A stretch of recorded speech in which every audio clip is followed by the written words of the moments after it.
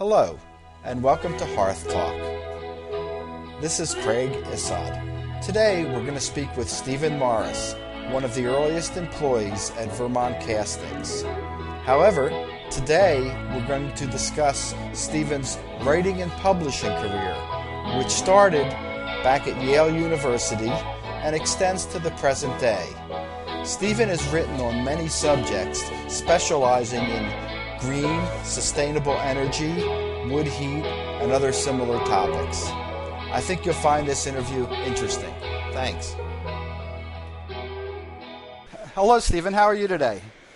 I'm doing well, Craig. I just received from you an actual signed copy of your newest book, The New Village Green, which is an interesting book. It touches on a whole bunch of topics in the world of both the internet, the coming together of communication between people, and a topic that seems to be big on your list, and that's a number of energy saving and green technologies and ways of living in that book.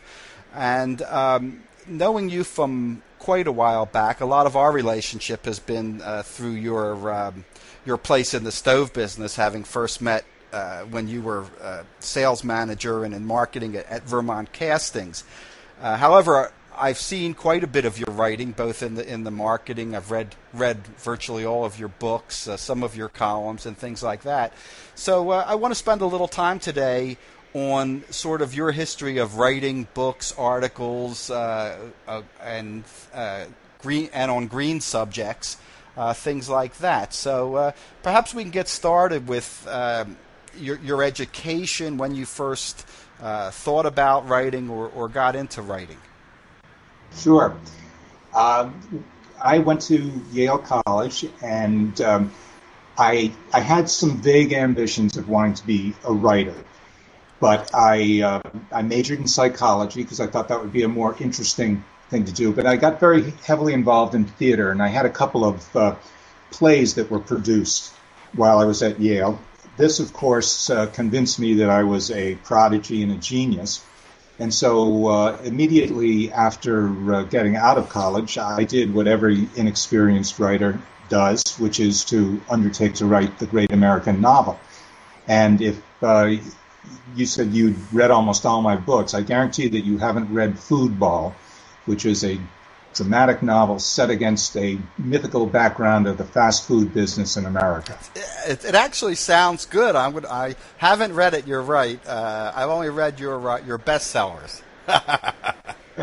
Actually, I think the idea of Foodball is pretty delightful. It's about a guy who ends up making it with a new fast food chain where you take your hamburger, fries, and big thick shake, and to save even more time, you just grind it up and turn it into one pellet that you then deep fat fry, and that's your Foodball. You know, you were way ahead of your time. It's like that movie. What's the movie? Super Size Me. You know, you thought about that 30 years before. Story of my life. When I do my memoir, I'll call it 30 years too soon. 30 years too soon. You wouldn't happen to have a classmate named G.W. Bush or anything when you were in Yale, did you? No, he actually was at Yale while I was there, but was not in my class. I do have a classmate whose name is Gary Trudeau, however, and I'm much prouder of that. I hear you. Okay, and then I guess the first time I became familiar with some of your writing that's more towards the green end, rural living, wood heat, was actually a book. And was it called The Book of Wood Heat? You actually wrote this maybe when you were with Vermont Castings? That's right.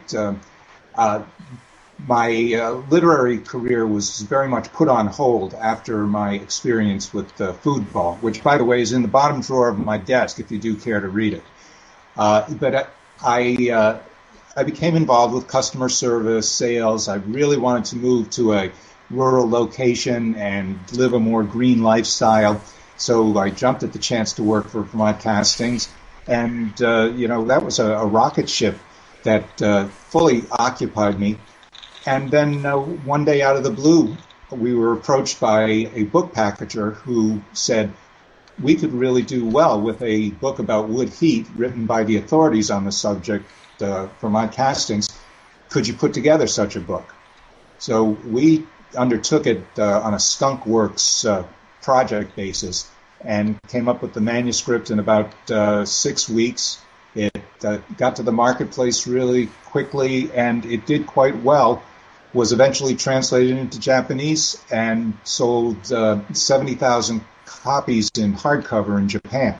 Wow, 70,000 in Japan. And I remember it is quite a thick book. I shouldn't say I remember because I could probably go in the next room and I think I may even have a copy of it on my shelf. I've got a few. Still looking for them. Isn't it still available, whether probably as a used book or is it still in publishing? I know I've seen it around on the internet. Well, it's not currently in print, and it's never been updated since the environmental regulations came into effect. So it's really obsolete information now, although it has a lot of really charming material and great illustrations by Vance Smith. Yeah, I would say it's a book for the collector or the wood heat aficionado, and at least to see where things were back there. And you know, even up to this date, probably one of the nicest looking in terms of layout and, as you say, illustrations, books, you know, modern books on the subject. Well, it also had a great spirit of the times. It had a sense of humor. You know, it had sidebars on how to manage your own 1 acre coal mine, backyard coal mine, and just a lot of very fun stuff. And that's what Vermont Castings was like that. Wow. In those days. And of course, you did a tremendous amount of writing with Vermont Castings, just being in marketing, but you know, most of it was, I'm sure, in the vein of press releases and things of that nature. Was there any other writing you did of the same nature as the Book of Heat at Vermont Castings? In other words, in a more general sense? Well, we had the owner's news, so we had a platform there that always needed to be fed with fresh material. We had the copywriting that was needed for ads and catalogs and things like that, and press releases. So it was very much of a very active communications effort that took place. We also had a lot of feature articles that were done about Vermont Castings at that time. And working on a timeline, while you were at Vermont Castings, weren't you also writing some of your other books and columns for some of the papers in Vermont and things of that nature? Well, what happened was after the Book of Heat, the publisher, who was probably someone who wouldn't have given me the time of day before the Book of Heat project, came back and said, well, what can you do for us next? And it so happened I had just about a completed manuscript on a trip I had made around the country, visiting the country's remaining breweries prior to my Castings day, and this was called the Great Beer Trek. And so I got that in shape and handed it into them. They accepted it, and so that was the start of my individual literary career. And this was happening while you were still employed at Vermont Castings. That's right. And now how about the next book or two? There was one book that sort of had an approximation of somebody working at a stove company in Vermont. Which book is that? Well, after the Great Beer Trek, which did quite well, and again was published in several editions, eventually was translated into Japanese. Again, the publisher came back and said, well, what are you going to do for us next? You now have a fledgling literary career. And so I said, how about a book of fiction based on life in contemporary Vermont? And that eventually was published under the title of Beyond Yonder. And in that book, there are some, I borrowed pretty shamelessly from the characters that existed in Vermont in the mid-'80s, and some of them did work for a mythical stove company. And that book was published. A sequel to it called The King of Vermont came next. And suddenly I was a fledgling novelist. I should say that I've read both of those books, and just because of the little pieces of history of the Mythic Stove Company that you can pull out of there, it sort of is going to feel very down home to anyone who's in the wood stove industry or who likes wood stoves or the history of wood stoves. And also some of those interesting affairs of people moving back to the country when perhaps they really weren't the right type of people, and the particular ways in which they froze. I sort of remember some passages like that. It's an age-old story. There are always people who move to the country with these dreams of what it's going to be like. And for a lot of them, there's also this crushing reality of what it actually is like. And so as they are encountering frozen pipes or a raccoon running roughshod in your kitchen or sliding off the road into a ditch or mud season, they're suddenly saying, this is not what I had in my mind's eye. And that's what I tried to capture. And I tried to capture it from pretty much a humorous vantage point. I think you succeeded. I really enjoyed the book. Now, also, you wrote a number of columns of this type, if I'm not wrong. Was it in the Burlington paper? Was it during this time, after this time? Well, it was pretty much during this time. My column was in the Vermont Sunday Magazine, which is the magazine supplement to the Barrie Times Argus and Rutland Herald, and it's actually the largest Sunday magazine in Vermont. And basically, I became the rural Vermont equivalent of Dave Barrie. Certainly didn't have the widespread fame and syndication of Dave, but around these parts, I was better known than he was. And unfortunately, not as many people live in those parts as maybe live in some of the parts like Miami and such where Dave Barrie hangs out, right? Well, don't cows count? Yeah, I guess they do. Now, today we're not going to go over a lot of the part that involves when you left Vermont Castings. However, when you did leave Vermont Castings, one of your next jobs was probably a dream job for a person like you, and it was as either a publisher or an editor-in-chief of a publishing house? Well, there's an important step that came in between, and that is that I spent several years as a consultant, and one of my my very first client was a company called Real Goods, who was a Vermont Castings dealer that I had appointed in Northern California. And they had a fledgling, it's the third time I've used that word, fledgling.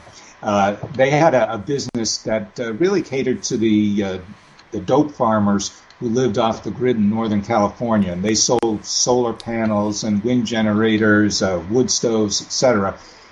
Everything you needed for life off the power grid.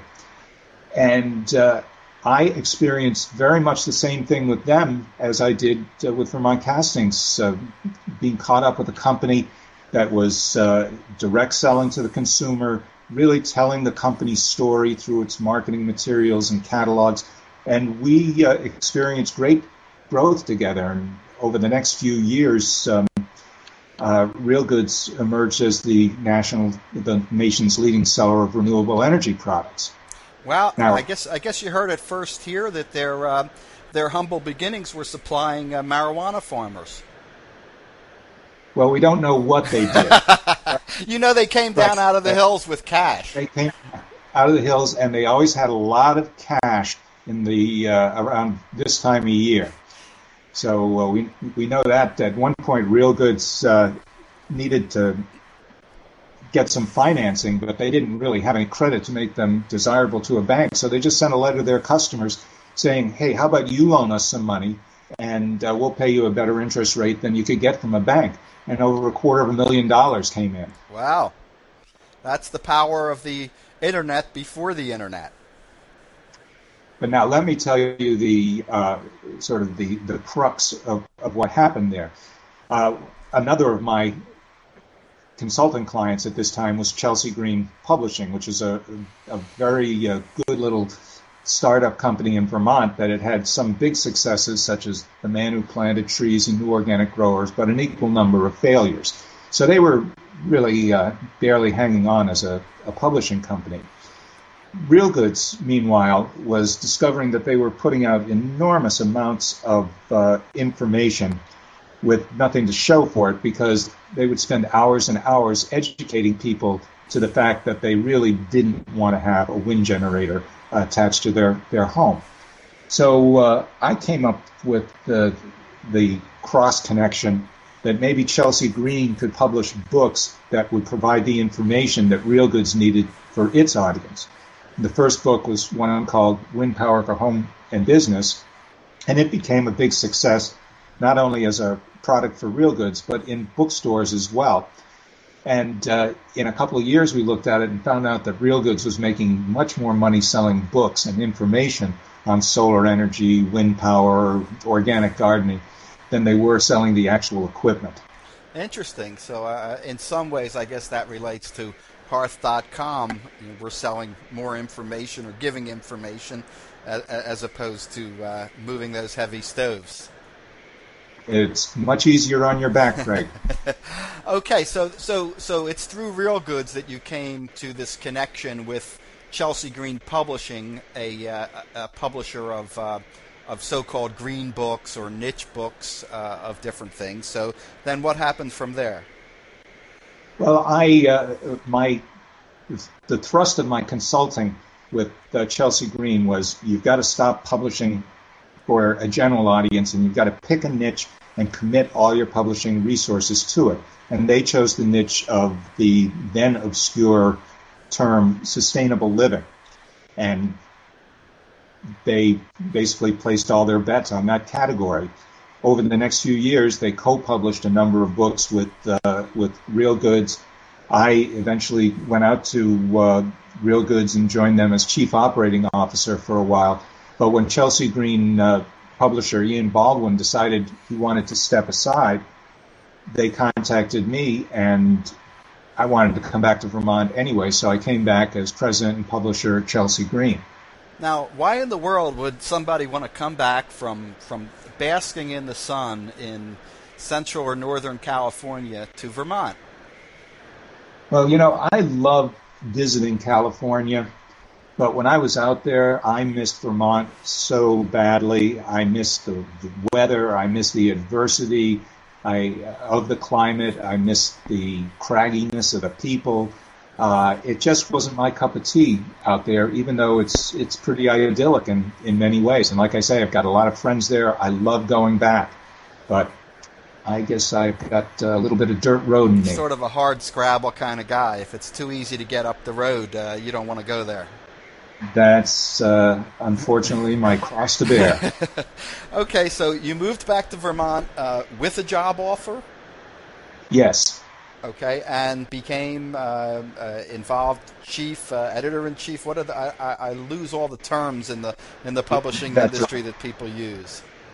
Well, I was the publisher, and what a publisher does is really makes the decisions that decide how information is going to be made public. So you're really trying to marry the aesthetic considerations with the business considerations. So, for instance, if you have a book on solar energy, to determine whether it's going to be a $12.95 book or a $39.95 book, whether it'll have a hardcover, soft color section, things like that are all decisions that ultimately are made by the publisher. I wasn't the most experienced publisher at that time, but I had a very, very good feel for the environmental marketplace. And over the next 7 years, we published about 150 books that have really made Chelsea Green one of the premier publishers in that niche of sustainable living. I should mention to our listeners that you did this in a time where people who said the word green living or sustainable living, you thought they were only in Northern California somewhere, because this type of book had fallen out of favor with the mainstream. It wasn't like today where you hear things on the news, correct? Very much so. The whole consciousness of the green movement was fueled by the Arab oil embargoes in the 70s, and there was the first Earth Day, the whole Earth catalog, etc., the Back to the Land movement. But that all faded away in the 80s and 90s. And it was only a couple of isolated places, such as Vermont Castings and Real Goods, where we continued to tell that story with the subtext that someday this is going to become a major consideration. And that's exactly what we're seeing now. It's we're on all the front pages and the cover of Newsweek, and it's really come to pass. And could you name perhaps the 5 books that you're either most proud of or that were the biggest sellers while you were, you mentioned 150 books may have been published during that time? Sure. One book that came to the attention of Real Goods, and I said, let's send this to Chelsea Green, was a book called The Straw Bale House, about how you could build these beautiful ecological homes using straw bales. That book became a real publishing phenomenon and sold probably 150,000 copies at $30 a piece, and amazed everybody in the publishing world. I also was very instrumental in turning the Real Goods Solar Living Source Book into a real bookstore product. That has just been published in its 13th edition, well over 250,000 sold, and is really the definitive reference in the solar industry. Another little book that I'm very proud of is called This Organic Life, and it's a memoir by Joan Gassal. And Joan is she's more than a housewife, but she's a very ordinary person who lives by the Hudson River and has written this beautiful memoir about how important it was to incorporate organic principles into her life. And I feel that book really brought the whole idea of eating organic to a much broader group of people. So that's 3. Is that enough, Craig? Yeah, that's enough to get the idea. I guess I'm sort of impressed that you kept plodding on for all these 7 years there, and the time at Real Goods, and even the time as a consultant. You kept plodding on with this sustainable and green and all this stuff at a time when it seemed like the whole world was working against you, and oil was often 79 cents a gallon. Craig, there was no plodding to it. I was running like hell the whole time. So you stayed with Chelsea Green for 7 years, and what was the next step in your publishing or writing career? Well, what happened with Chelsea Green, I think we did as good a job as you can do with a small specialized publishing company. Had a great team there. And the original founders who had gotten out of it decided it was time for them to come back into the business. So they bought out my interest, and I was left in my mid-50s saying, okay, what am I going to be when I grow up? And went down a couple of different paths, but one of the things that happened is I was hired by a New York publishing company to do a feasibility study on whether or not it would make sense to bring back the whole Earth catalog, which I'm sure you remember from the early 70s. Yes. And I did an extensive study on this and concluded that there was definitely a need for it and a market for it, but it was such a big, unwieldy, cumbersome book that you would never be able to recover the cost of what it would take to create the book. So the publisher bought into that conclusion and said they would pass on the project. But I was left with this sort of gnawing feeling, okay, how could we invent a better mousetrap here? And so towards that end, I decided that I would reinvent publishing. And that's what I've been trying to do with my current ventures, the public press, and also a magazine that I'm doing, Green Living Journal. And in addition to that, I've also revive my own writing career, so I'm producing a lot more written material. Okay, yes, I know you've written a New England book, I should say. Is that on? You can tell how much I know about fishing. Is that on striped bass? Well, it is about striped bass. It's called Stripe o' Love, and it's a love story about fish and a fishy story about love, I guess you could describe it. It's a book that has a strong sense of place, and that place being a little cottage in the shadow of Boston, where I spent a lot of my boyhood, and a dramatic story about how someone tries to recover their life by going back and reconstructing this building. And then your most recent book, which we mentioned at the beginning, The New Green Village. Is that do I have the New Village Green? The New Village Green. Ah, yes. Yeah. And that looks like quite an ambitious project. Well, it does. It looks that way. In fact, however, it's one of those rare cases where I feel like I am getting credit for something that I don't deserve credit for. Oh, welcome to the world of politics.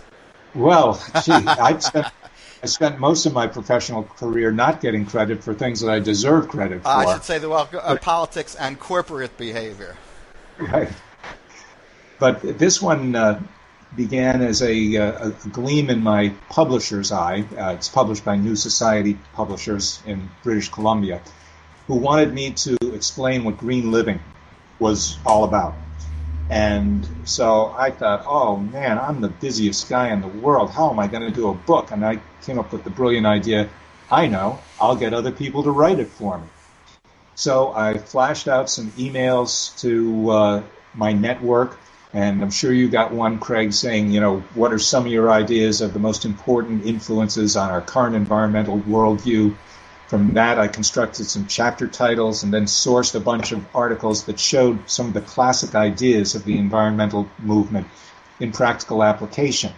So an idea like beyond the limits, which first emerged in the 70s, that we were using up our natural resources. You take something like Al Gore's An Inconvenient Truth, all that is a reinterpretation of what Donella Meadows and Dennis Meadows were saying in Beyond the Limits more than 30 years ago. So the actual end result in the New Village Green is really pretty delightful. It's got lots of lively articles that are taken from a variety of sources. Some of the voices are eco-celebrities like Bill McKibben and Michael Pollan. Others are complete unknowns who are maple sugaring in Vermont, or running an environmentally friendly laundromat in Portland, Maine, or doing a whole variety of things. But I'm really quite pleased with how lively the finished product is. Well, I know it's also fairly new, so I wish you good luck with it. And towards the end of this podcast, we'll give some of the URLs, website addresses, so at least that people can find you, and then through that find all these multitudes of projects that you've been working on. Another thing I know you're involved with is a publication, either a monthly or bi-monthly publication, Green Living. Right, it's actually a quarterly. Quarterly. Yeah, and Green Living is one of the oldest continuously published environmental publications in the United States. Most people don't know about it because it's always been extremely localized to the what's known as the Pioneer Valley area. That includes the town you live in, Northampton, or you're actually outside of Northampton, but also southern Vermont and the parts of western New Hampshire. And it has done a great job of servicing that local business community. The publisher of Green Living, Marshall Glickman, had been doing it for 16, 17 years, and he came to me and said, Stephen, I've just been doing this for too long. I want to try something else. So can you help me find a buyer? So I did help him find a buyer, but the more I looked at it, the more I thought, boy, this could really dovetail really nicely with what I'm doing with the public press. So I ended up acquiring it myself with the idea of replicating the business model in other environmental communities around the country. And we've been doing that for a couple years now, and we've got an edition going on in Southern Oregon. We have another one just starting up in the Burlington, Vermont area, and 5 or 6 others that are in the wings and will be started up over the next 6 months or so. So, for the benefit of our listeners, Green Living is sort of a green penny saver, for lack of a better word. It's a newsprint publication that I find in quite a few of the coffee houses and lumber yards and all kinds of places here in the Southern Pioneer Valley. And if any of our listeners see themselves as one of the next local distributors of a green publication, that's going to be something they can look Stephen Morris up but this publication has both a number of products and advertisements in it, which I noticed are just about all related to green living, and then it also has a number of articles in it, and there's a website that also has some of the articles on it. Yep, a lot of them are found at greenlivingjournal.com. Okay. And so this is something you're trying to replicate across the country, sort of on a franchise basis, or on a they own their own business. You provide certain services. That's right. They acquire a license to be green living for a given territory, and then I try and make it very easy for them to be in business by supplying them with editorial material, infrastructure for tracking potential advertisers and doing invoicing, etc. Neat.